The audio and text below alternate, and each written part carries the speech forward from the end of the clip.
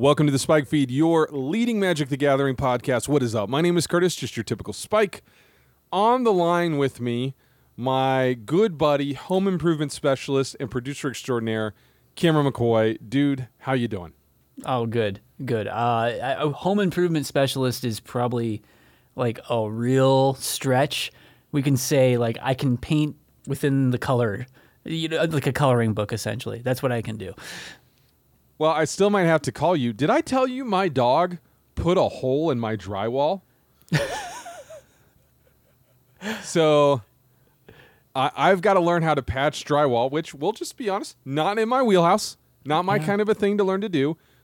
But I was home. It was actually during our last episode. I didn't hear this.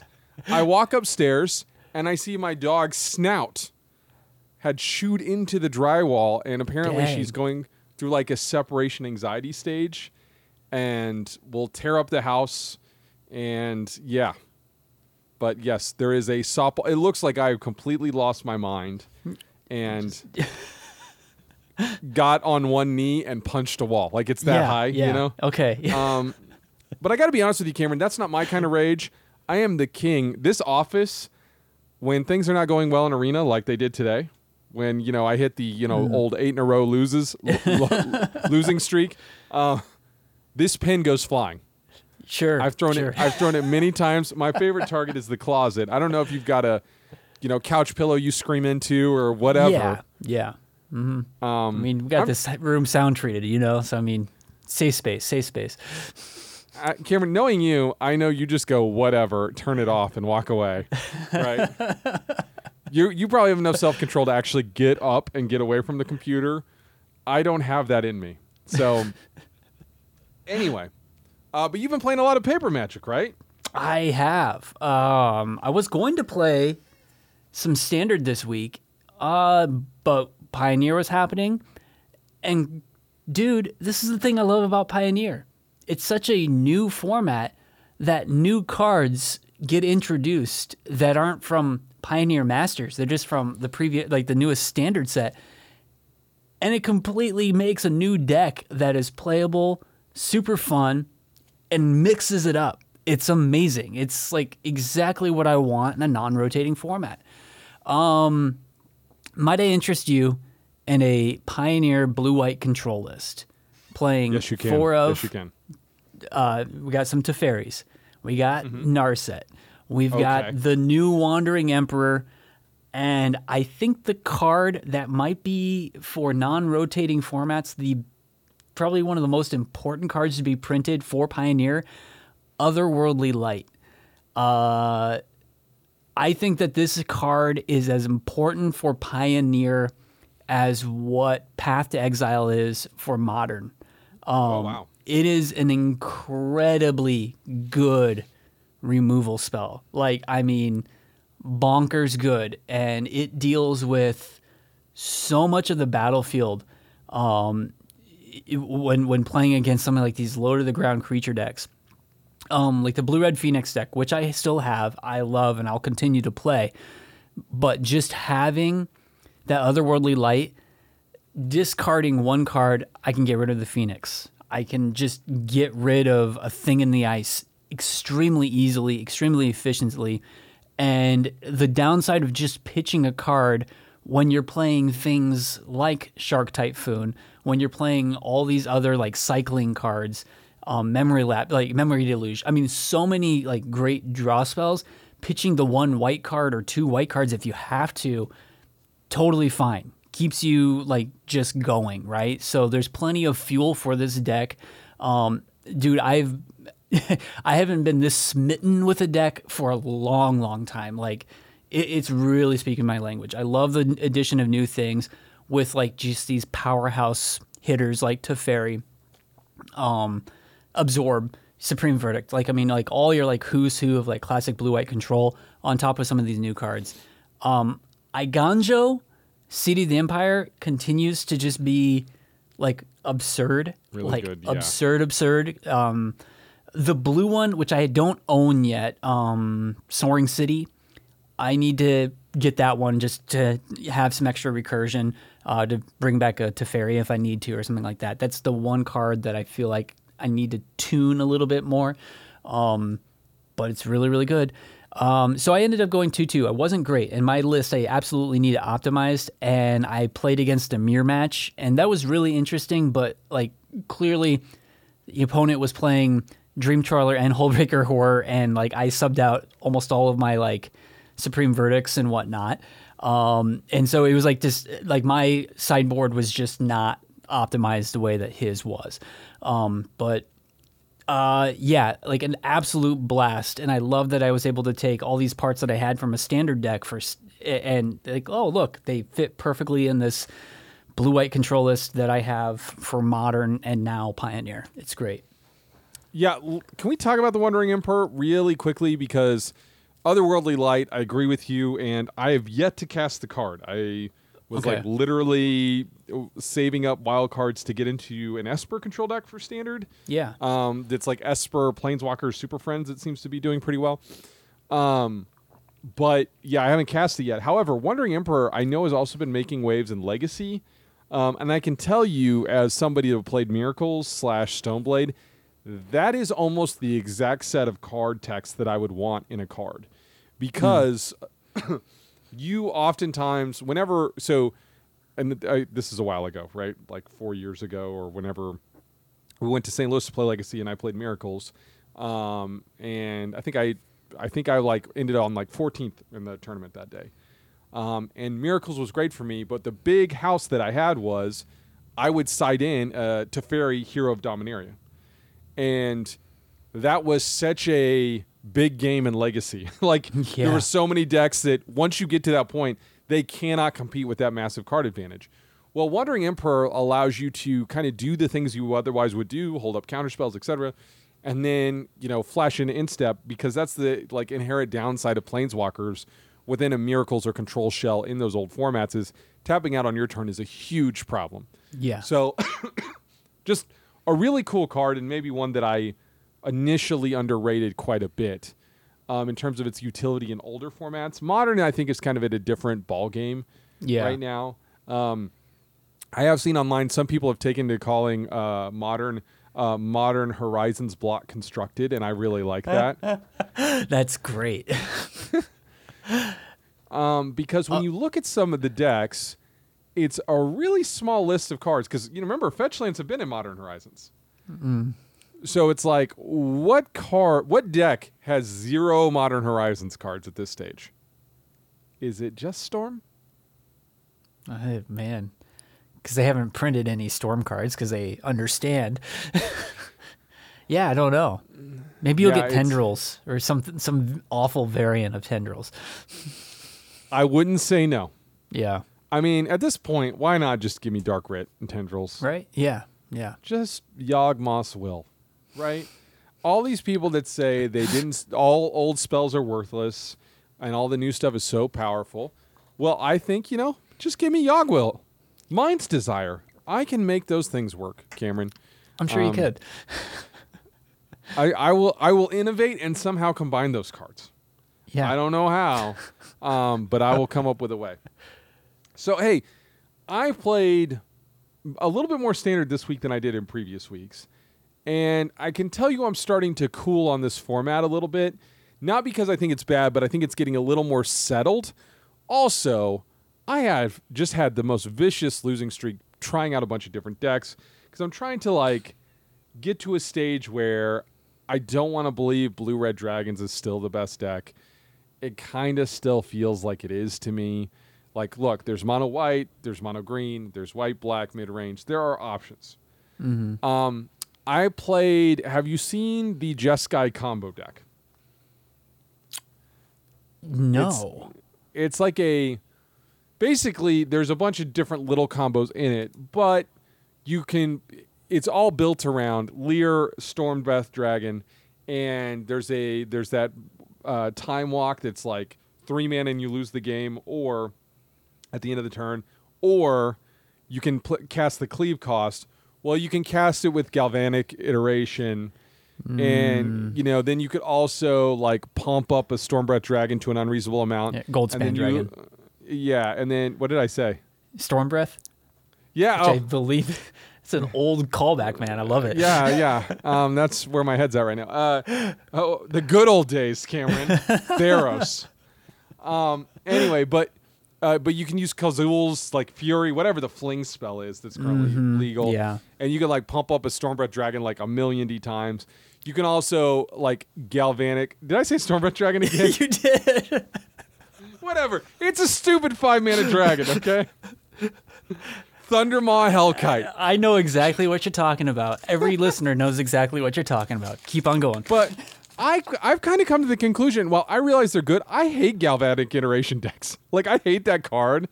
It feels kind of like Chun-Li. Like, whenever I play against Chun-Li against a player that's good, I get worked. And then I think, you know what? I should try and play Chun-Li. And it doesn't click with my brain at all. Right? 100% agree on that. Yes. And so I've not really liked that deck. However, a deck I've had substantially more fun with that is probably worse. This is not necessarily a good deck. There is a Delver of Secrets deck, Cameron. It is like the $80 standard, blue-red. Hey, guess what? Most of the cost of the deck is in the mana. Mm-hmm. It's got Delver of Secrets. You play Consider.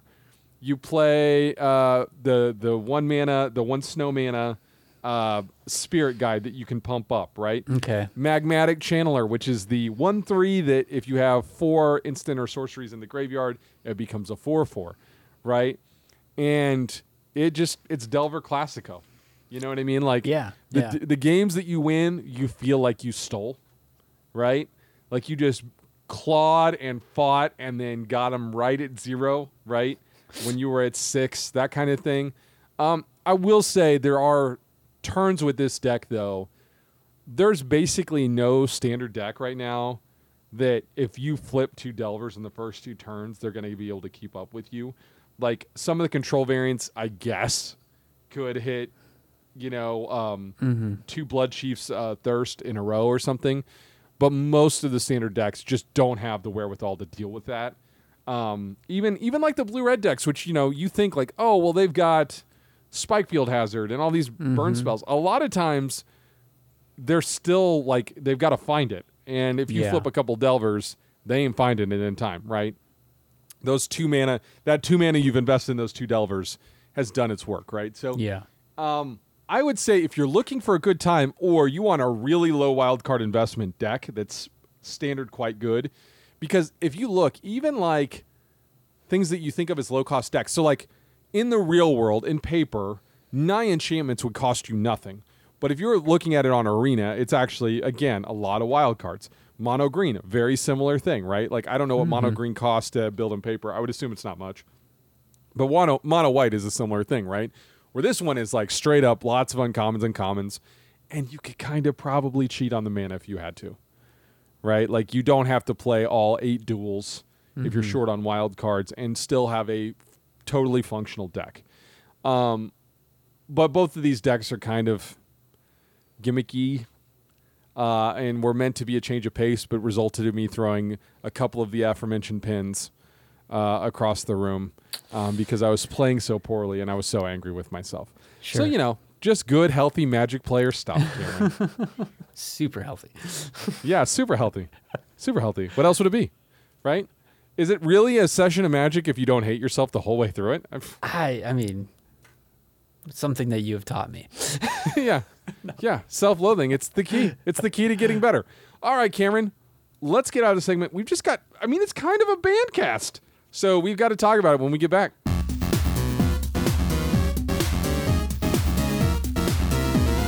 All right, Cameron. So, the companion mechanic is the gift that keeps on giving. Luris got banned. There were some pauper bannings. I don't know that we're really qualified to talk about it. But Luris, banned in Modern and Pioneer, kind of out of nowhere. We really didn't get a warning about it. There hasn't been like super competitive play stuff. And by the way, Luris hasn't really seemed to make much of a splash at all in Pioneer. Luris has been much more of a legacy modern thing. What's your take on this, dude? Not surprising when you have a Past in Flames-like effect on a 3/2 lifelink creature, where it's also an extra card in your hand. I mean, let's just get that out of the way as well. So, yeah, man, I will just continue down this trek of 2 years now. Companions, absolute most garbage mechanic I've ever been a part of in my history of playing Magic. I think it's awful. I don't like even Yorion or something like that. I still just don't like it. I just don't ever want to see it again. So I'm glad they fixed it with whatever they did, but it still just wasn't going to fix it. I mean, the cost of a Lurrus, right? 3 mana is just nothing for like Modern. Absolutely nothing. And the return on investment is just absurdly busted. And if it's on par with anything else going on in Modern, it's still just too much, that one extra card. Yeah, so what? We're a year away from Yorion getting the same treatment? Yeah. Right? I mean, like, you look at the control decks in Modern, Yorion's a staple. You look at the control decks in Pioneer, Yorion's a staple. And, like, the other thing about this is, like, there are all kinds of decks that should play some of these other companions kind of free, like Gigantha, and doesn't. And it just could be a freebie. And I think we're actually kind of spared a lot of the onslaught of what the companions could or should be because we don't actually have a competitive scene right now. Like, I think if we were really seeing a Pro Tour in Modern or Grand Prix in Modern, half the decks in the top 8 would have companions, right? And again, I don't know how many times in Historic I've played against a control deck and they just have a Gigantha as their companion just because it's a free card, right? Mm-hmm. And it's not playing the way it was intended to be played or whatever, right? Is Gigantha the right one I'm thinking of? But you know what I mean. The one that the elk that allows you to make sure you don't have any other creatures in your deck, right? Yeah. Yeah. And it's like, okay, well, that's it. Okay, fine. And again, we kind of come to the point where the math checks out that Yorion was almost always worth it. Like, you could just always make your deck work on that level, and the extra card was just a stone cold killer, right? So anyway, that being said, I'll probably buy myself a Yorion Pioneer deck and see if I can live that glory, at least for a little while. Sure. Cameron. Yeah. So I think this is a good ban. I'm glad that Gurmag Angler is going to get some time back in the sun. Yeah. And let's not even get started on Tassiger, old nasty Tassie. Forgot about Tassiger, Mr. Banana. Yeah.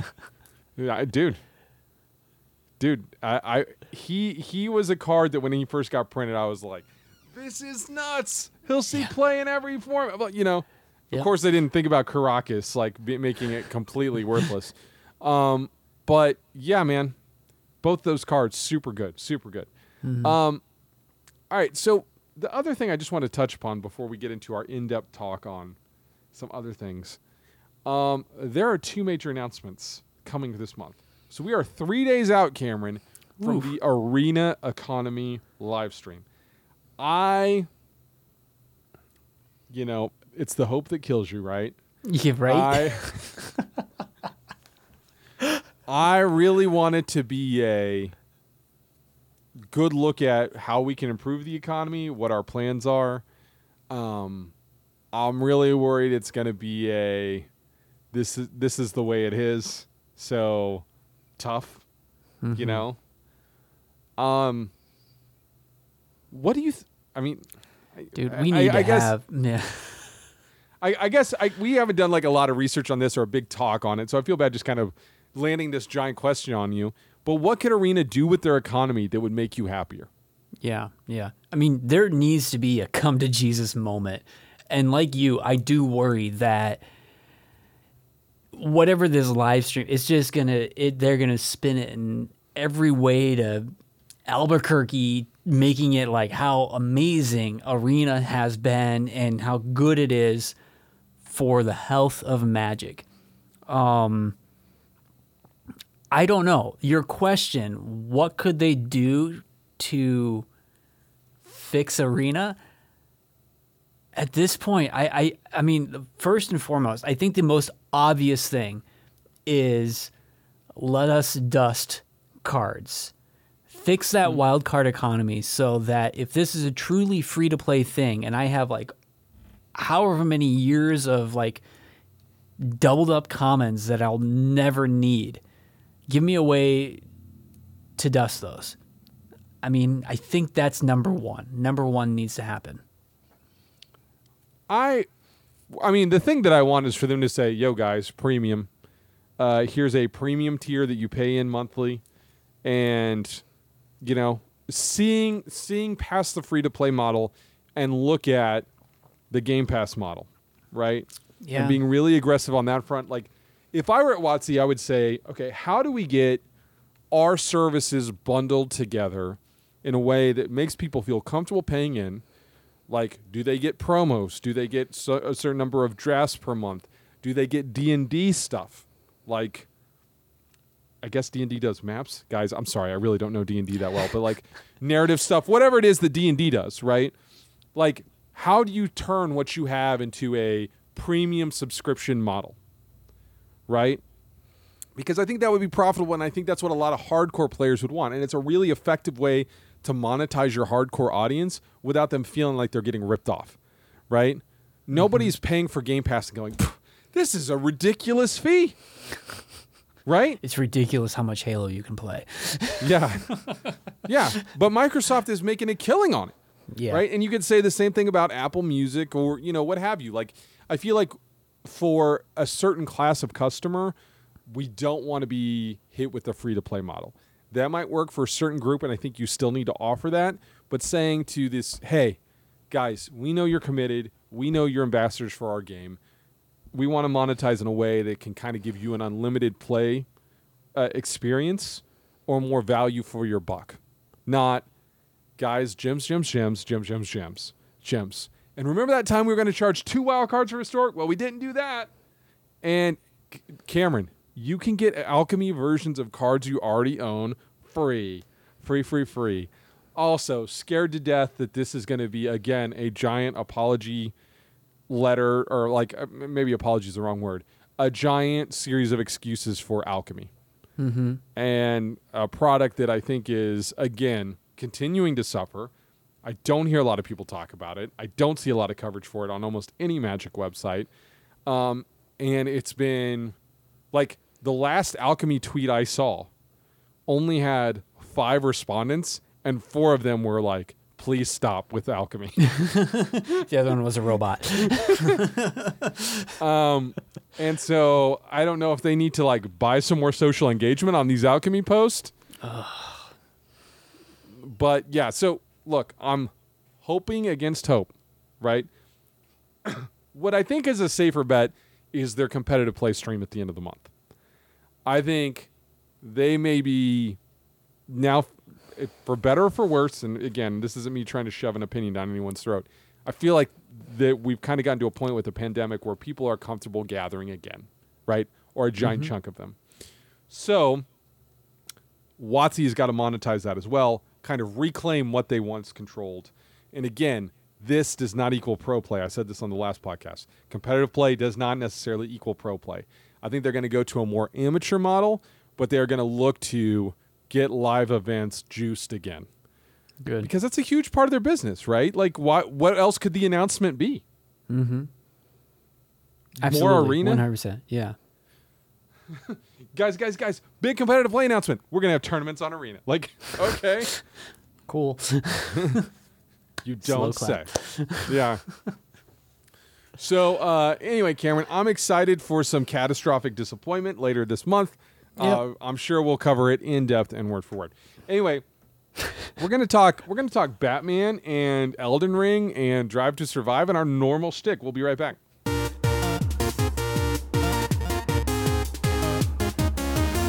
All right, Cameron. So let's just start with what we've been playing. I've been playing Horizon Forbidden West. It will not even come close to ending. Yeah. I will say it's probably like that sense of discovery that it sounds like you're getting from Elden Ring. I don't know that I'm getting as much in Horizon Forbidden West, but I'm still having these like moments where the PlayStation 5 horsepower kicks in and you can really get like, you look out over a valley as the sun's rising. You can literally see the shadow go over, and then there's a dinosaur that is like got to be 40 or 50 foot tall in the valley below, and it's just there's those moments. It's still a great game. God, I'm excited for Elden Ring. Tell me how excited I should be. It's dude. Continuing to just be blown away with the scale of this game. As I was telling you in the pre-show, I thought I got to what was essentially the end of the map, and you open a gate, and it's like, here's where the real game starts. It's like, oh, okay, so training wheels are off. Now it's time to go. I think here's my criticism that I have when compared to something like Sekiro. Sekiro is, I think, just going to continue to be, for me, my favorite From Software game. The punishing difficulty of that and how you had to get good in order to progress made that game what it was. Elden Ring, because it's so open and diverse, and it's not a knock against it because it's just incredible. It's beautiful, and like they give you the ability to literally go anywhere, even places that you were completely out-leveled. You can go there, and you can cheat your way through and do like all the classic Dark Souls, things that you can do with like a puny bow and arrow and take down a boss. Like all those things still exist, but I feel like I'm able to level up to such a degree that I'm not getting good at the game. I'm just getting absurdly overpowered, and it doesn't make it easier per se, but I just don't feel like the amount that I'm putting into it, I'm not getting that return on investment in the same way that Sekiro was giving me. So that's like my criticism of it. But my God, this is like the best game ever. It is so good. So is the thing that's good about it so I don't necessarily want to know narrative spoilers, but like Sekiro also took a big, huge jump forward in terms of story. Mm-hmm.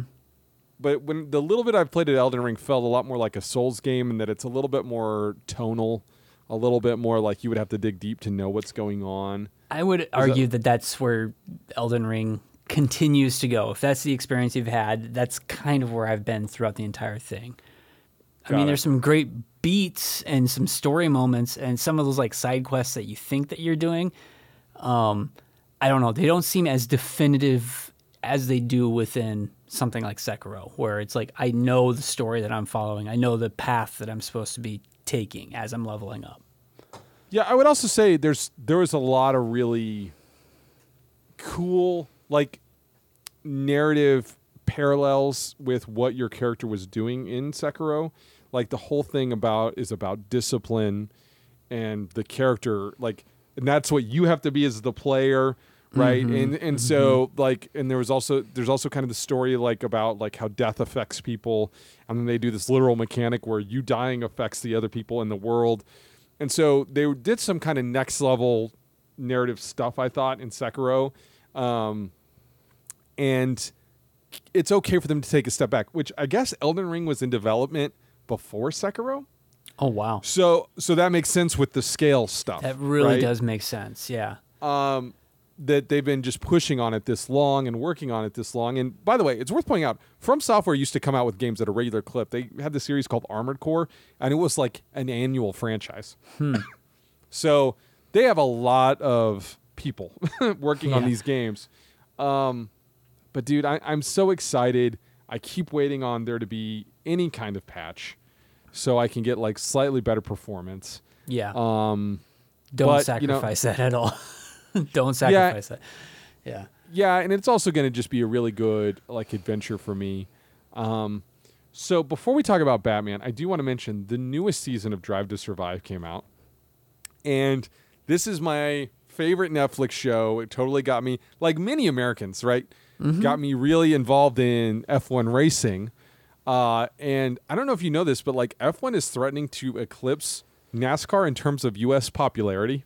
That's incredible. And it's almost entirely on the back of this show. But it's really become a huge thing. And anyway,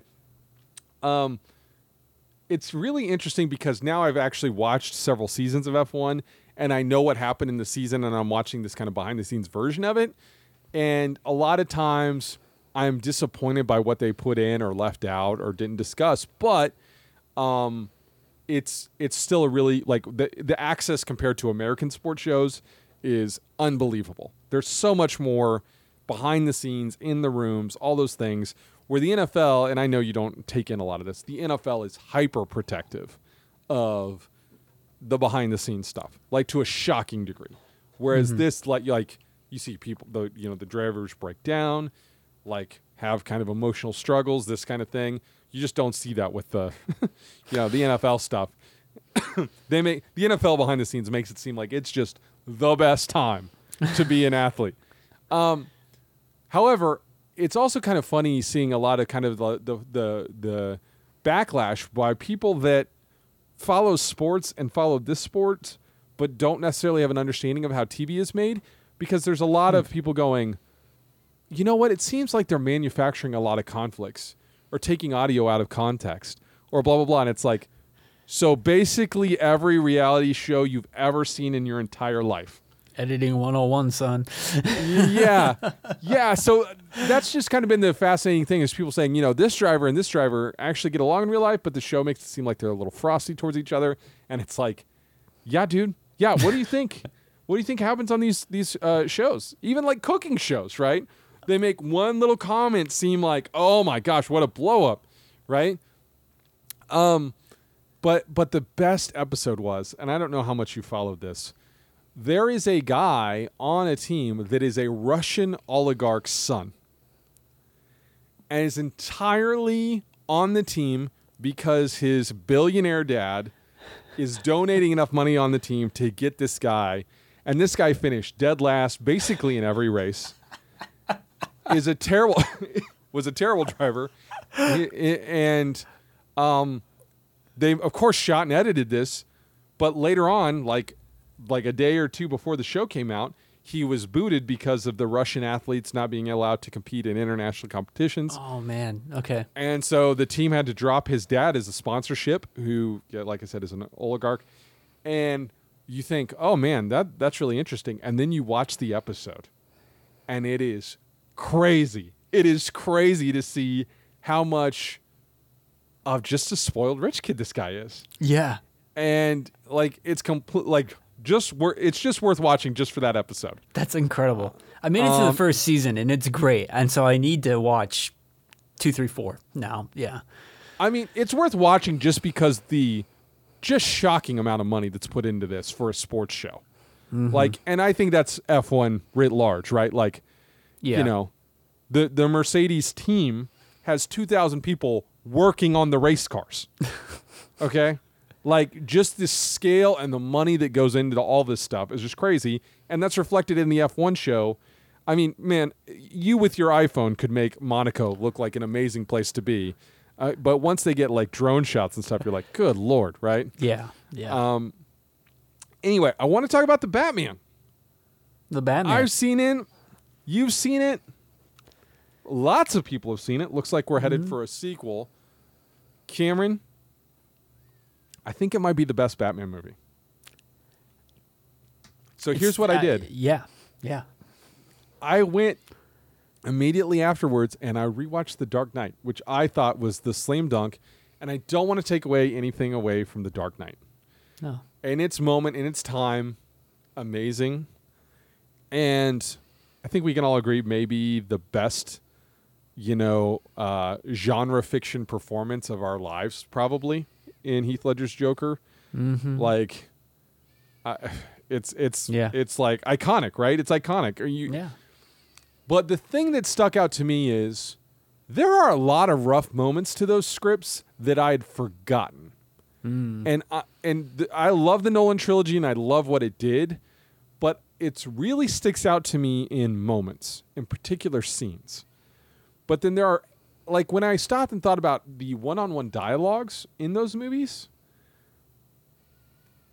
they don't really stand out that well, right? In the same way that, you know, in this current Batman movie, there's a great scene where Batman's in a kind of quasi-police holding area, and he's talking with Jim Gordon, and they have this kind of, you know, they're working together, but they're acting like they're not moment.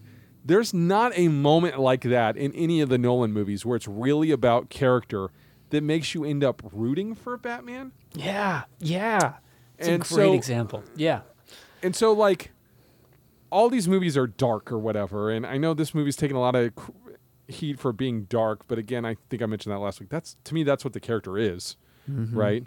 It's like complaining about the Punisher using firearms or something. It's just like, this kind of is what it is, you know? Yeah. Conan has swords. But, like, those moments where you're seeing that he's actually trying to root out the corruption and it's not easy made me root for him a little bit more, whereas I feel like the Nolan's Batman stuff was much more about the mythology of Batman. Yeah. And kind of carrying that over into Joseph Gordon-Levitt's character at the end, which is a cool handoff that kind of amounted to nothing, I suppose. But just felt like reading a Batman comic. Like, you were talking about the journaling and stuff. Like, man, that was a great point. It was just like I was reading a story arc in, you know, Legends of the Dark Knight or Detective Comics or whatever. Yeah. The best story arc? No. But really, really well executed. And I want to just get your opinion on this because we hadn't really talked about it. I don't know what this is called, what technique they used. Because I don't think it's a depth of field, really. But whenever you were looking at the frame, a lot of the edges were intentionally, like, gauzy and blurred in a way. Yeah. To make it look vignetted in a way, yeah. Yeah, kind of slightly illustrated on the edges. And even though I love the Nolan movies, and I've never seen a Matt Reeves movie, I thought this had such a good, specific vision for how it needed to look. More so than any Batman movie I've seen. It just had a mood. And I just loved the way it was shot, man. Oh, my God. Yeah.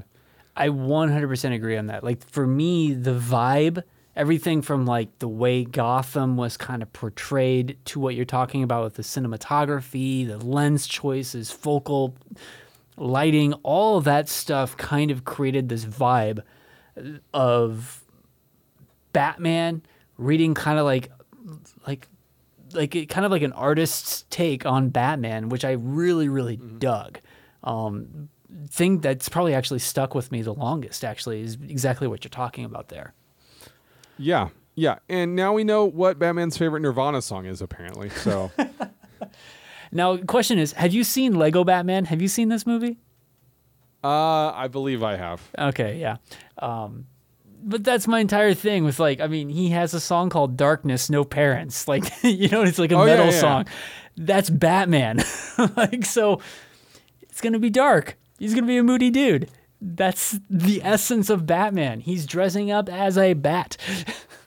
To strike fear.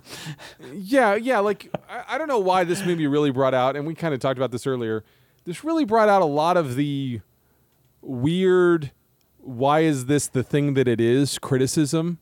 You know, it's like playing a Doom video game and going, a shotgun couldn't hurt an ethereal being. Ethereal beings aren't even real. This is ridiculous. Right? Like, yeah. I get all superhero stuff on some level is fundamentally ridiculous, right? Like, it's a mythology that you kind of have to, you know, suspend your disbelief to a pretty extreme level.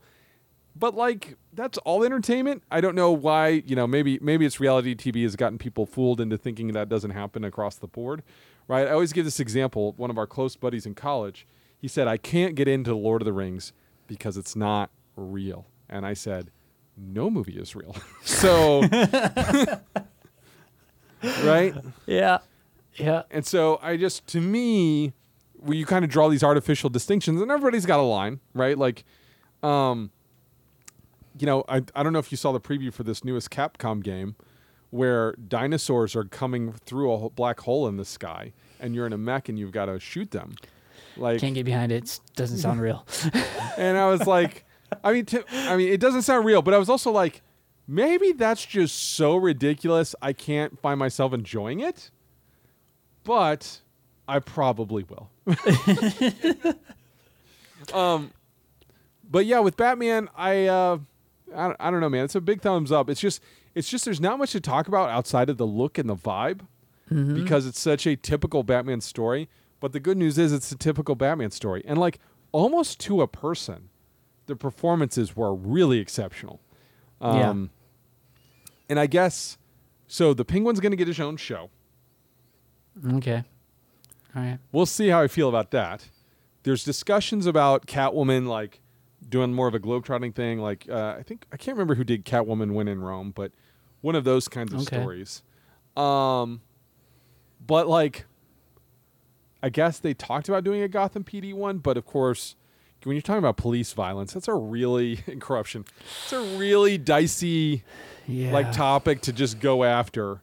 So I understand the reticence there, but, like, the GCPD comic book was really good in its day. It was really good. Yeah. Yeah. We're seeking out if you get a chance. So anyway, Cameron, if someone would like to get in touch with you and discuss good Batman runs or their Elden Ring builds, where could they find you? I need the builds, man. That's all on Twitter at Cameron_McCoy. And I am at Curtis Now. Our official show feed is at SpikeFeedMTG. We'll check you guys next week.